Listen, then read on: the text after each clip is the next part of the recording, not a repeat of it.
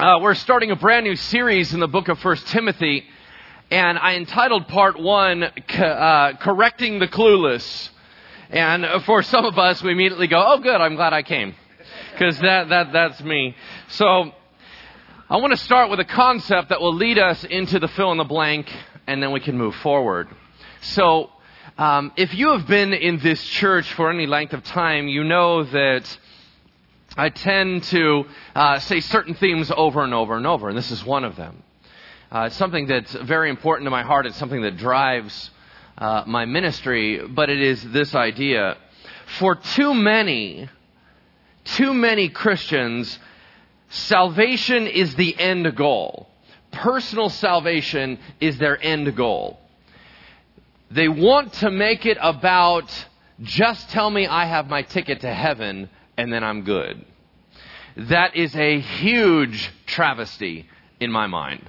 That we would just say, give me enough information that I might understand that there is a Savior, that I know enough about my life that I would say I'm sorry for what I know.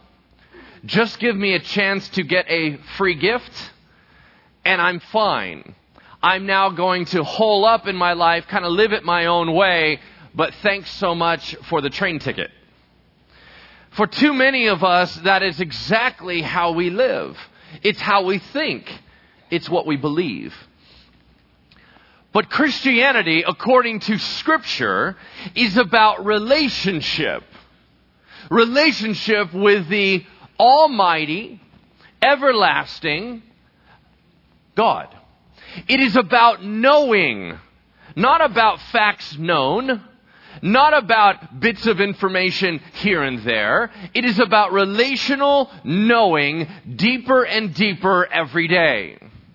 Christianity is not about you getting your ticket to heaven. It is about you connecting in with God on a moment-by-moment basis.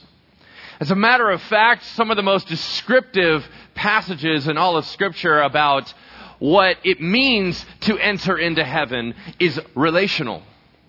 It's about knowing God. Do you know me, Jesus says. Now, for some of us, we think that knowing a little bit about someone is knowing. That is incorrect. I would hope that if you and I establish a relationship, you would be able to say something about me. You would be able to say something about my life. You would be able to say something about how I think and my groove. Can you say that about God? If someone comes up and asks you, sometimes we have nothing to say. We get scared in our evangelism. Our sharing of our faith stops because we have nothing to say. We don't know any more about God than we did when we first got saved 3 years ago. Knowing is Christianity. But likewise, Christianity also says that our mandate, our command is multiplication. That means sharing. How can you share what you do not know? You must be able to dialogue about Scripture, dialogue about allegedly the most important person in your life. We claim that Jesus is our Savior. We claim that He is our best friend. But if He is your best friend, wouldn't you have a bit more to say? I can tell you a lot about my wife. I can tell you intricacies. I can tell you thought patterns. I can finish statements. If someone said, what would Susie say if I said this? I could probably answer that for you. I want us to seek to have a relationship with God like that. That when someone comes to you at work and they said, my life is falling apart, these are my struggles, what do you think as a Christian God would say? I would hope that you would be able to say, I don't know for sure. I know a little bit about Scripture, but I would probably suggest that he would say this. Can you do that? If not, why? The fill in the blank in front of you is rather challenging. We have to know what we believe. We have to know what we believe. For what we believe dictates what we do. We have to know what we believe. We cannot share, we cannot know if we do not learn. So part of what we are doing here in coming together is learning more about our God. But it cannot only be here. I have you for such a short amount of time per week. That is not sufficient to build a deep relationship. It's got to be between you and God throughout the week. When you come here, it should be like a heavy dose, but not completely new. Does that make sense? All right, let's move on. Maybe you want to continue to search for 1 Timothy. For those of you that just received a Bible, it's page 839. We'll be diving into 1 Timothy chapter 1 here in a moment. Whenever we open up a brand new book, we have to get some context. So let's get a little background. Let's kind of go through this somewhat rapidly. Who wrote it? Paul. Why do we know it's Paul? Because he writes everything in the New Testament, right? It's just the easiest. If you ever have a test, just write down Paul. You're most likely going to be right. We know that Paul wrote it. It was been universally accepted all the way until about 100 years ago when that kind of came up the age of let's question everything. That's the only thing. Only one heretic by the name of Marcion in the ancient world ever questioned whether or not Paul wrote this. Everybody knew that Paul wrote this. However, there are some oddities about his writing style. There are 3 letters that he wrote, 1st, 2nd Timothy, and Titus, that are called the pastoral epistles. They're letters to pastors. And when he writes those, the style is different. Why? Well, to cut to the chase, many believe that it's possible that Luke, the very same gentleman that wrote the Gospel of Luke and Acts, was his secretary that wrote these, and he had access to write it in language that made sense to him. Because a lot of similarity is found between those letters and the book of Acts. So, Paul wrote it, but he likely wrote it in the style of Luke. All right, so when was it written? Well, we know that Paul died around AD 68. To give you some kind of understanding, Jesus Christ died around AD 30, 32. So we're about 30 years since the church launched. Pentecost hit about AD 30 or 32. And when that hit, it launched off this brand new Christian movement where then it began to spread throughout the world. So most likely everyone that is being dialogued about in this passage probably hasn't been saved all that long. It's probably pretty new to them. We only have about a 30-year-old church. Meaning completely. This particular church that he's watching over, Timothy is probably very new. Maybe I would say at max, maybe 15 years. Probably 10 or less. All right? Where is he writing it from? Perhaps Colossae. Where is he writing to? Timothy was in Ephesus. When did he do these things that he talks about in the letter? Well, it's intriguing.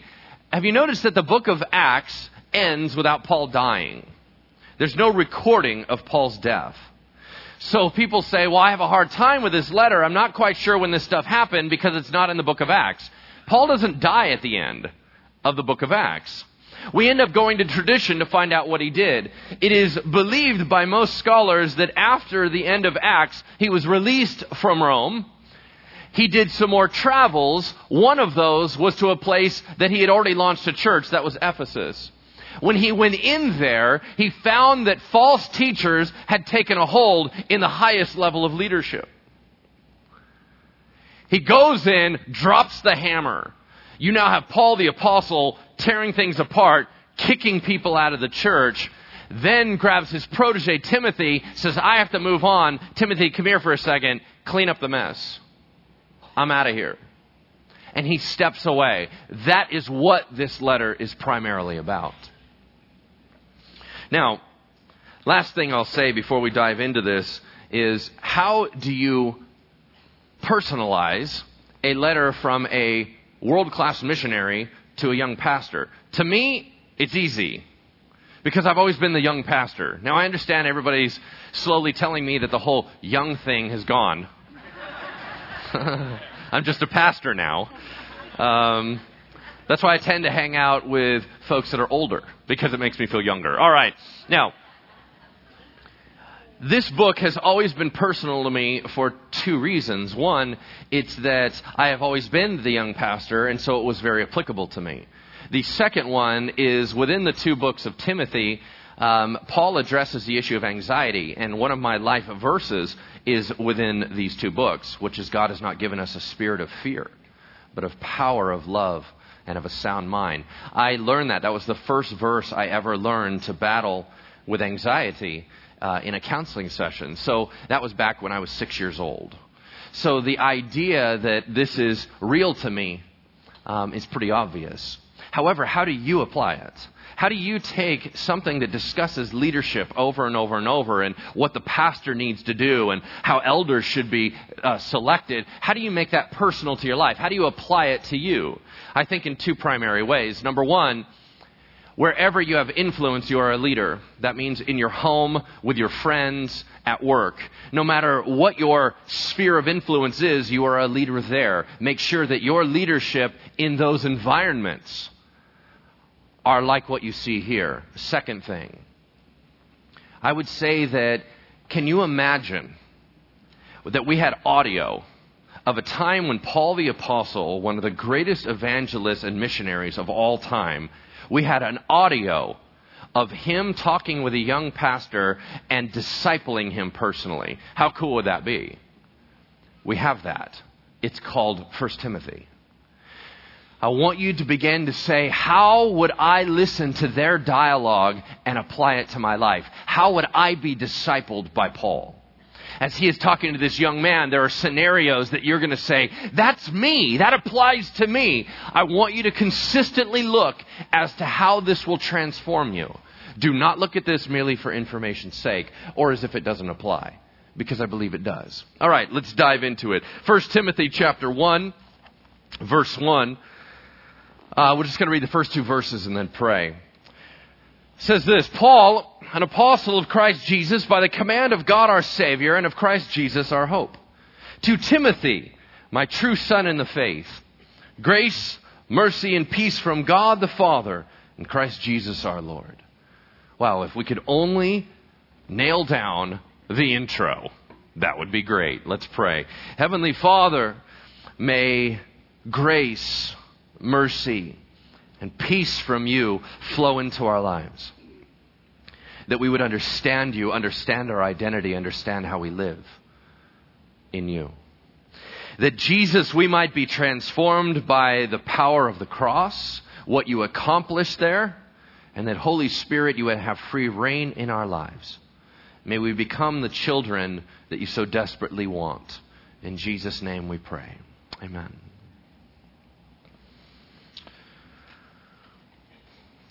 Whenever Paul writes a letter, an epistle is a formal letter, but he wrote no less than 13 of the New Testament books that we have. Every time he followed a standard script, which was introduce yourself, say who you're writing the letter to, give a blessing, then go into your content. Every time he starts it off and he says, my name is Paul. I find that intriguing. Why? Because that's not the name he was born with. We all remember that?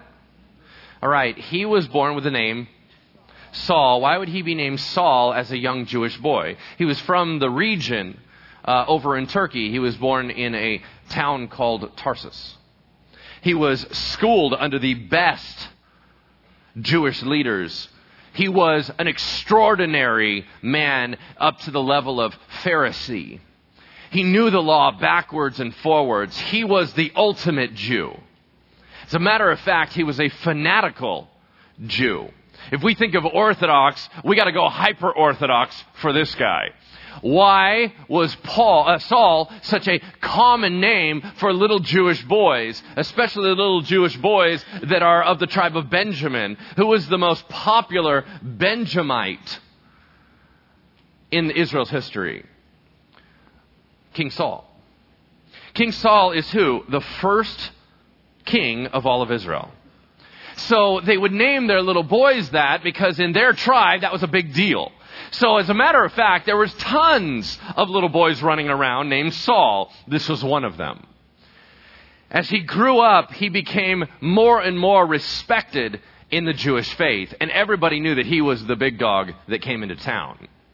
We also know that what? He actually persecuted the Christian church. We know that Jesus Christ came to him personally. It says in multiple places in Scripture, it records his testimony, which was rather fantastic. He was on the way to go persecute some Christians, throw them in jail, maybe kill them. The first time he ever actually shows up in Scripture, he is sitting there holding everyone's jackets while they throw rocks at a young man by the name of Stephen till he dies. He's so fanatical about this that he is going to get more papers to go throw more Christians in jail when Jesus Christ shows up right in the middle of the trail, knocks him off his horse, and says, "What is your problem?" Saul says, "I don't know who you are." And he says, "I know, that's our problem. I'm Jesus, and you're messing with me." At that point, as Jesus comes to him personally, calls him into ministry, displays to him the amazing gospel that saves his soul, Saul becomes Paul, and he has a whole new identity. So when you hear him say, "My name is Paul," that's an identity statement. Who are you? Are you any different than you were before you were saved? Has there been any transformation in your life? Can I ask you what you used to be and what you are now? Or would we say that you have slid now worse than you were before? What is your identity? Paul knew his identity. He said, "My name is Paul, and I am an apostle of Jesus Christ." He knew exactly what his job was in life. What is an apostle? Apostolos in Greek means the sent out one, the one that's supposed to go do something on behalf of another. We think of the term of ambassador. I would suggest to you that just like modern day ambassadors, if you ever see an interview with, let's say, the ambassador of Iran, you listen for what their nation believes, right? You don't just allow this ambassador of Iran to just speak on his own. He's not going to run around and say, "Well, I think this. I don't know what my nation thinks." You go, "Then why are you the ambassador? What do you know?" Unfortunately, that is most Christians. Every Christian believer is an apostolos in the sense that you've been sent out by God as an ambassador or an envoy on his behalf. When you talk, people assume you're talking for heaven. What are you saying? Because they're all listening, and if you say, "Well, I think this, even though the Bible says this," they're going to go, "Well, then why are you the ambassador? I thought you were speaking on behalf of God." "Well, who said that?" "I don't know. You called yourself a Christian. That was your issue, not my issue." What are you saying on behalf of heaven? He said, "I am an apostle of Christ Jesus, the Messiah, Yeshua." It's not just only a person sent out. He was claiming to be an apostle like the 12 that walked with Jesus, who were personally called, saw Christ personally, attested by miracles, and were able to do the extraordinary. He said, "I'm one of those." Paul, an apostle of Christ Jesus, by the command of God, he said, "I didn't even want this job. I didn't want to go do this. If I stop, the rocks are going to cry out. There's nothing I can do. I am born to speak on God's behalf. It's what I have to do." By the command of God, our Savior. That's intriguing because in the Old Testament, we know a lot. God is my salvation, my rock and my salvation. We've all heard these passages. In the Old Testament, that's very common. But in the New Testament, who is called the Savior? Jesus Christ. Oh, I guess that means that they're kind of the same thing, huh? Yeah. God the Savior. What's that? Jesus Christ the Savior. Oh, I get it. He's linking the two. By the command of God our Savior and of Christ Jesus, this time he defines Christ Jesus as what? Our hope. He has secured our future. He has given us hope for today and hope for tomorrow. Of Christ Jesus, our hope. To Timothy, my genuine son in the faith. Now, who is Timothy? Timothy, in my mind, kind of a cool story. His dad's Greek, his mom's Jewish. He's kind of a half-breed, right? He's kind of I don't quite know what I am, but it's likely that by the time he gets on the scene and we read about him in Scripture, it's likely his dad is dead. There is no mention of his father. He grew up in a city called Lystra in the region of Galatia. When you read the book of the Galatians, it's actually not a city, it is a region. He grew up in that region in a city called Lystra, and his grandma was a hardcore believer. His mom was a hardcore believer, and he grew up in that environment. It is likely, though we do not have evidence of it, it's likely that when Paul came through the city of Lystra on his first missionary journey, Timothy was a little guy. And it's likely that knowing that they were hardcore believers, that he may well have stayed at their house as a traveling missionary. It's likely there he led Timothy to the Lord. How do we know that? Because the phrase that's in Greek of saying, my genuine son in the faith, doesn't just mean we're close. It means I gave you life as I gave you the gospel. Timothy, then a young child, not ready to do a whole lot, brand new in his faith, all of a sudden starts skyrocketing in his understanding of Jesus Christ and his love and passion for the gospel. By the time Paul gets around in his second missionary journey, he comes through the same area. By that time, the elders of the church recommend to Paul, you have to see this kid. You remember him from last time? He is nails. He is amazing. Watch this little guy go. Right? And Paul looks at him, examines him, and says, you know what? You're fit for ministry. Kid, if you're going to walk with me, it's going to be tough. Because can you imagine trying to follow Paul the Apostle around? Talk about feeling insecure. Right? Because, you're tracking with him. Paul begins to put confidence in this guy. By the time we reach this letter, they have been together almost constantly for 15 years. That was Paul's protege. It was Paul's apprentice. It was the one that followed him and did everything that Paul needed him to do. When Paul couldn't go somewhere, he sent Timothy. When Paul had to leave somewhere, he left Timothy.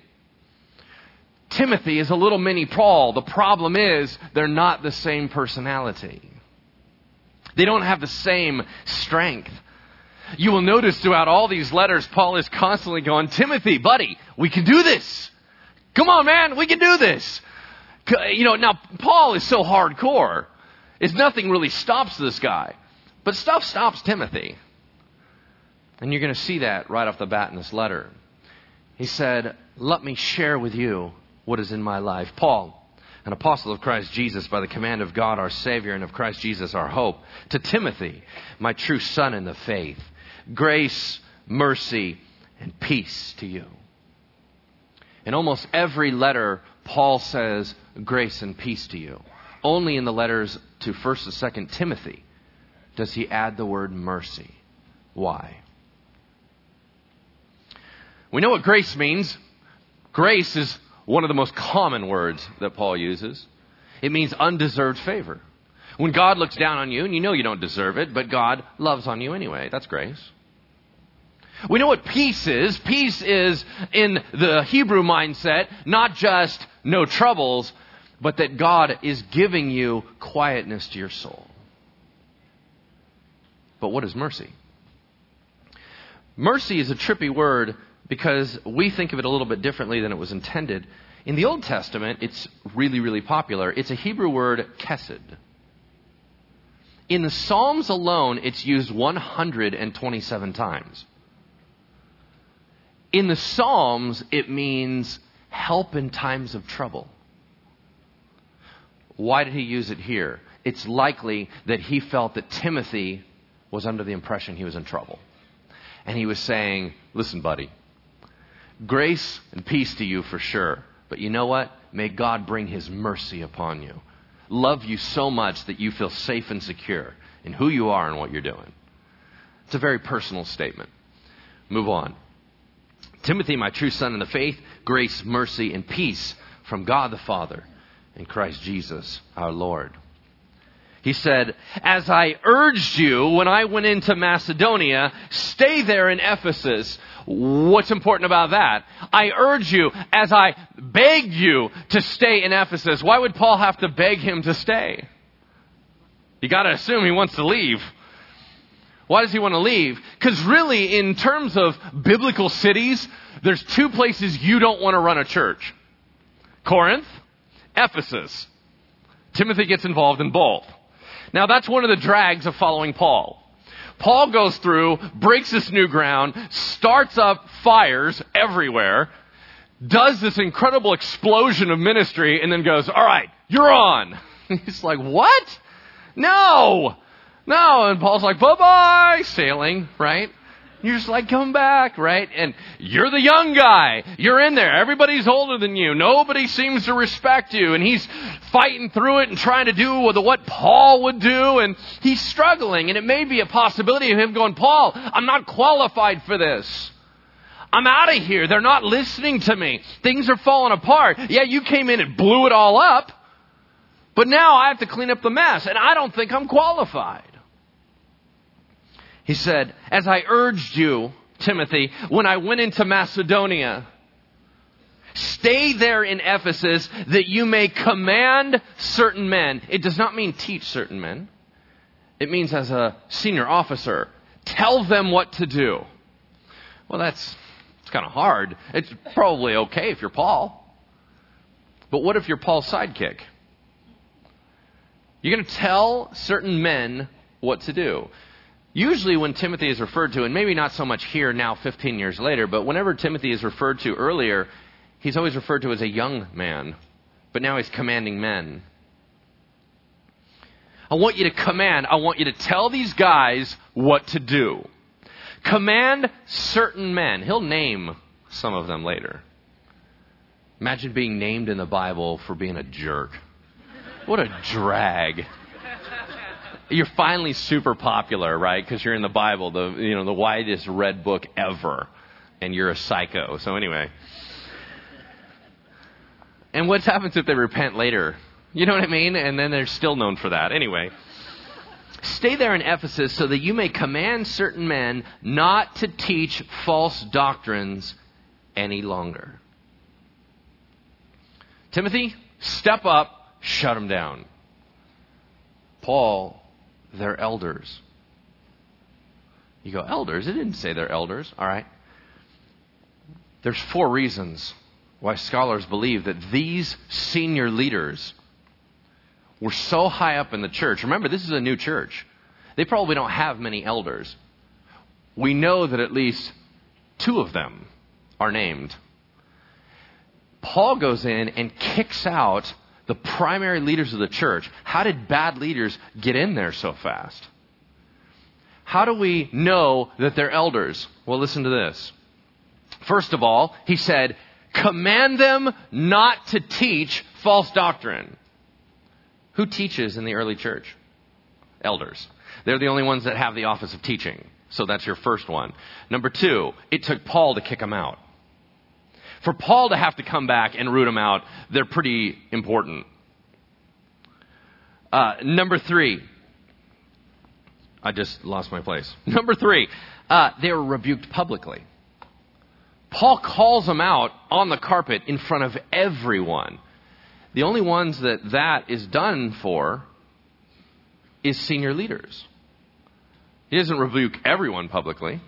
He rebukes senior leaders publicly.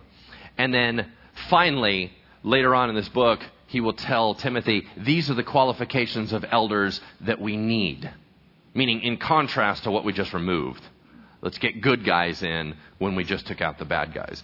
All right. So in other words, how big of a problem is in this church? And now Timothy has to fix it. That's pretty hard. As I said, Paul kicked out the bad guys, but now what? Now everybody's mad. Because some people probably sided with those guys. What's Timothy going to do? All right. I want you to command them not to teach false doctrines any longer, nor to devote themselves to myths and endless genealogies, meaning they're wasting their time off in stuff that all it does is cause problems. He said, these promote controversies rather than God's work, which is by faith.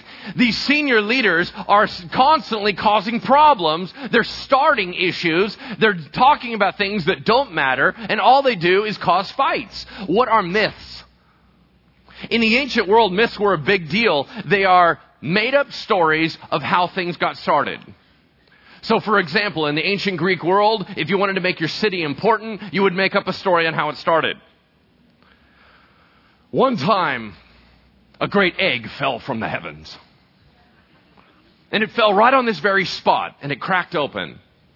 And out came a kangaroo. It was a god kangaroo. You're like, what? You're just making this stuff up. They're like, no, it's true. And you're like, no, it's not. Right? Well, eventually, they would all take pride in these stories. Well, you remember the kangaroo egg story, right? And they would just constantly talk about it as if it was legitimate. And that made them super important. Well, it began to leak into the church where they would talk about super important origins. And this is a big deal. God did this in our lives and we're important. It was all about prestige. What are endless genealogies? Well, whether you're a pagan Gnostic who is constantly talking about, oh, I'm related to the gods, or I'm related to the... Or you're a Jew who says, my ancestry is better than your ancestry. Whatever it was, they were divisive. These leaders were spending all their time pumping themselves up and talking about why they were better than everybody else. Paul said, what a waste of time. They're doing nothing for the kingdom. They're building their own kingdoms. And they're out of line. What we need to be doing is God's work, which is by faith. Get in there and get it done. We're not talking about this stuff anymore. Stop with the debate. Move on. Grow up. Now the goal, he says in verse 5, the goal of this command, the goal of this letter, the goal of all my discipleship for you, Timothy, the goal of what I'm trying to teach the church, because this letter was not just personal to Timothy, it was to be read in front of all the church. The goal of this command is love. I want you to own the concept of love, he said. I mean, this is the very center of Christianity. But what kind of love? I think that for many of us, we've bought into a bogus concept of what love is. We still think that it's primarily I need to feel nicely about things. I need to somehow soften my heart so I now just naturally react in a wonderful way. I'm never going to get there, so forget it. That's incorrect. That is not Christianity love. This is what he used. He used 3 descriptive terms for it. He said the kind of love Christians need to be exhibiting, the kind of love that leaders need to be exhibiting are these. Number 1, love that comes from a pure heart. Christian love. Jesus clean up your heart kind of love. Love that comes out of no mixed motives kind of love. Love that is others focused. Is that the type of love that you're demonstrating? Number 2, love that comes from a good conscience, where you know in the deepest part of you that what you're doing is what God wants.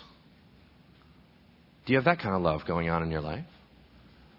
Or are you kind of using love leftovers? Third type, love that comes from a sincere faith. Once again, purified, genuine, authentic faith. The Holy Spirit is operating in you. Here's my point. For many of us, we think that we should just be nicer. Let's just be nicer. Isn't that what Christianity says? Just be nicer. That is not what Christianity says. Christianity says be actively, constantly, selflessly vicious about love. Going out of your way to minister to those around you. Living your life with a very hallmark that who you are and what you do is love people in a real, serious fashion. Is that your life? Would people characterize you as a strong person of love. Wow, that guy, I know he doesn't want to do that. He's constantly self-sacrificing. Oh, that woman, the way that she goes out of her way to encourage. Oh, that gal over there, man. Every time I get into that girl's sphere of influence, I feel blessed. That person's constantly serving other people. Is that you? Is that your reputation? Or is it, yeah, they're all right. They're nice. That's not it. Christianity is aggressive type of love, motivated from a strength inside and active and alive. He said, we need to kick it up a notch. We're not loving like we should. He said, some, meaning some leaders in the church, some people in the church, some Christians, have wandered away from these things. And they've just turned to meaningless talk. I go to church, I learn some stuff, I learn enough to cause a debate. Then I fight about stuff. I get online and I constantly am in forums and all I do is argue. There's a definition for you in the church. It's called useless.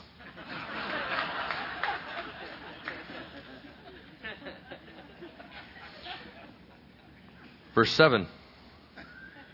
These folks who are doing all this, have grandiose ideas about themselves. They're very self-important. They are people that would say, I should be in leadership. I'm the one. The church doesn't recognize my amazing gifting. I'm extraordinary. And we've had people walk into this church with that very pompous attitude. Hey, I can do all this. Everything you're doing is mediocre. I immediately go, hey, you're in the wrong place, buddy. What are you talking about? I can't even utilize you with that kind of pride. You may be gifted like you wouldn't believe, but you are still useless to me. Because there's no way in the world I'm putting you in charge of anything. Your heart is wrong, and boy, you are off in left field. What we need is people with great hearts. That you do not have yet. When you grow up there, I can use you. He said right here, they want to be teachers of the law. They want the prestige and power of being able to harness things and tell people what is right and wrong. But they do not know what they're talking about or what they so confidently affirm. He said they're clueless and they're cocky about being clueless. They're constantly being dogmatic. Well, this is what the Bible says and blah, blah, blah. And the only reason that flies is because they're talking to people who know a little bit less. So they're allowed to be arrogant. They're allowed to be dogmatic about what they don't know. When they finally get into the arena where people really know something and they start to battle them, they have to move on. I got to go over and still be a big dog over here. They're constantly saying, well, I'm important and you need to listen to me and I know what I'm talking about. And then you dig into it and you go, no, you don't. You know enough to win an argument. When has that been sufficient? You win an argument? So what? What if you're wrong? You understand what I'm saying? Just winning an argument doesn't mean you're right. Just because other people bow to your bullying doesn't mean you're right. It just means you're a bully. He said, speaking of this whole idea of the law, he said, let me clarify something for you. We know that the law is good if one uses it properly. Remember, Jesus Christ, when he came in, he said, I'm not here to abolish the law. I'm here to fulfill the law. The law is good. The law demonstrates what God wants and demonstrates what we're not doing. I think that's really valuable. Some people look ignorantly into the Bible and go, it's only rules and regulations. Everything's about rules. Rules. Let me ask you this, and I've said it before. Do you want to live in a world where your God never lets you know what he wants and he just busts you randomly? Is that the type of parenting that you want? That never display what's expected of you. They just bring the hammer for no reason. If you've ever grown up in an abusive environment, that's what it feels like. Because your God never said that you were supposed to take out the trash. They just blew up on you when you didn't. You understand what I'm saying? I want a God who lays out very clearly, hey, these are the parameters. This is what I'm into. This is what I'm against. I'm not here to sit there and crush your world and go, wait, are you having fun? I have a rule for that. That's not at all what God's doing. God is laying it out going, good, bad. Everybody got the clear categories. Right on. This hurts people. This doesn't. All right, that's it. I'm just laying it out for you. I'd much rather have God tell me what He wants. I may feel bad about myself because I realize I don't do the good stuff super well and I seem to be drawn towards the bad stuff. I mean, yeah, that doesn't make me feel awesome about myself, but I still want to know. Don't you want to know? Or would you rather have everything guessing, assuming? He said, no, of course the law is good. Of course it reveals God's will and desire. Of course it makes us feel lousy. That's why we need a Savior. The whole point of the law was to show you, oh, look how messed up you are. Don't you need someone to rescue you? Hi, I'm a rescuer. That was it. That was the point of the law. He said, and not only that, but law in general is not for all the good folks. It's to keep people in line that are doing something out of line. Does that make sense? It's not, I mean, obviously, if you're tracking with the Lord, you don't sit there and go, oh my gosh, the law, right? I mean, there's a reason why I'm paranoid everywhere I drive and look in the rearview mirror. Right? I'm always looking in the rearview mirror. Why? Because I'm not driving the speed limit. I'm paranoid. If you're driving the speed limit, there's a certain amount that you can chill out. Right? But the whole time I'm sitting there going, is he there? Is he there? Is he there? Right? By the way, if you are a police officer... Okay, here's what I have a question for you really quick.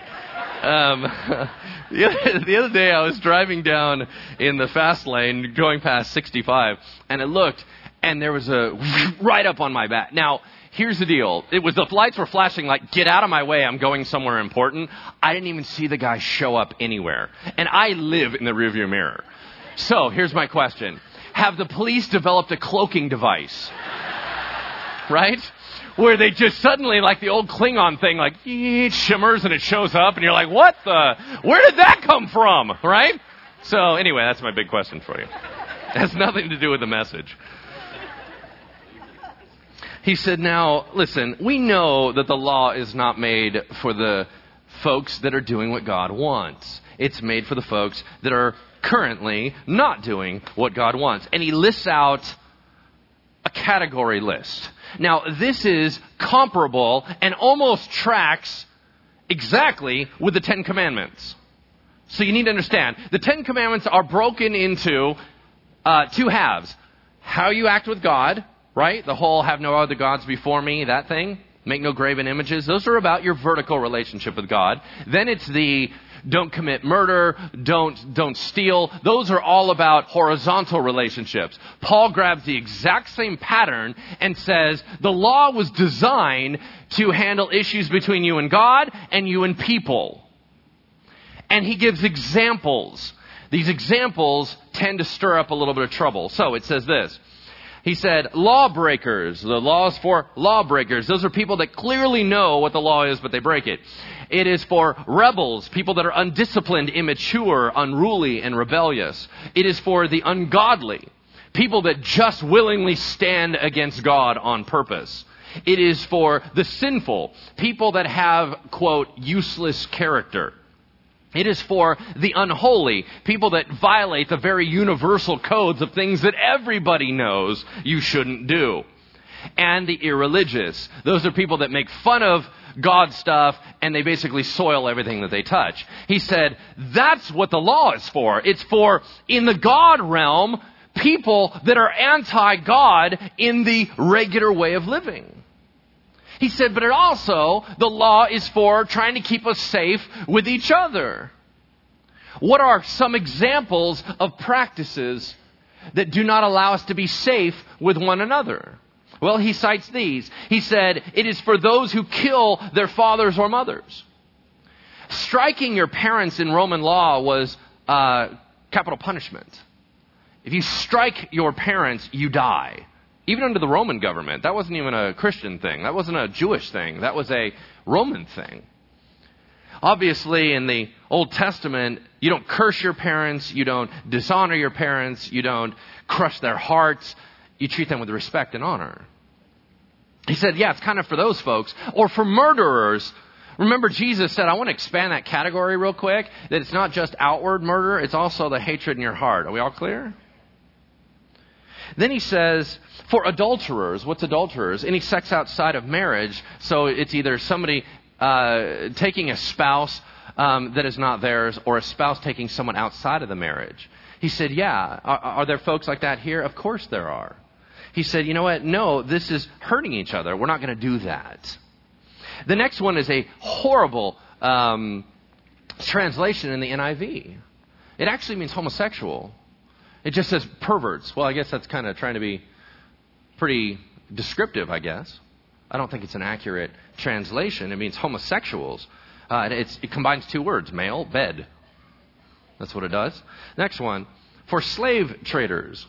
It also means kidnappers. People would steal each other's slaves. He said, no, we're not doing that. That hurts each other.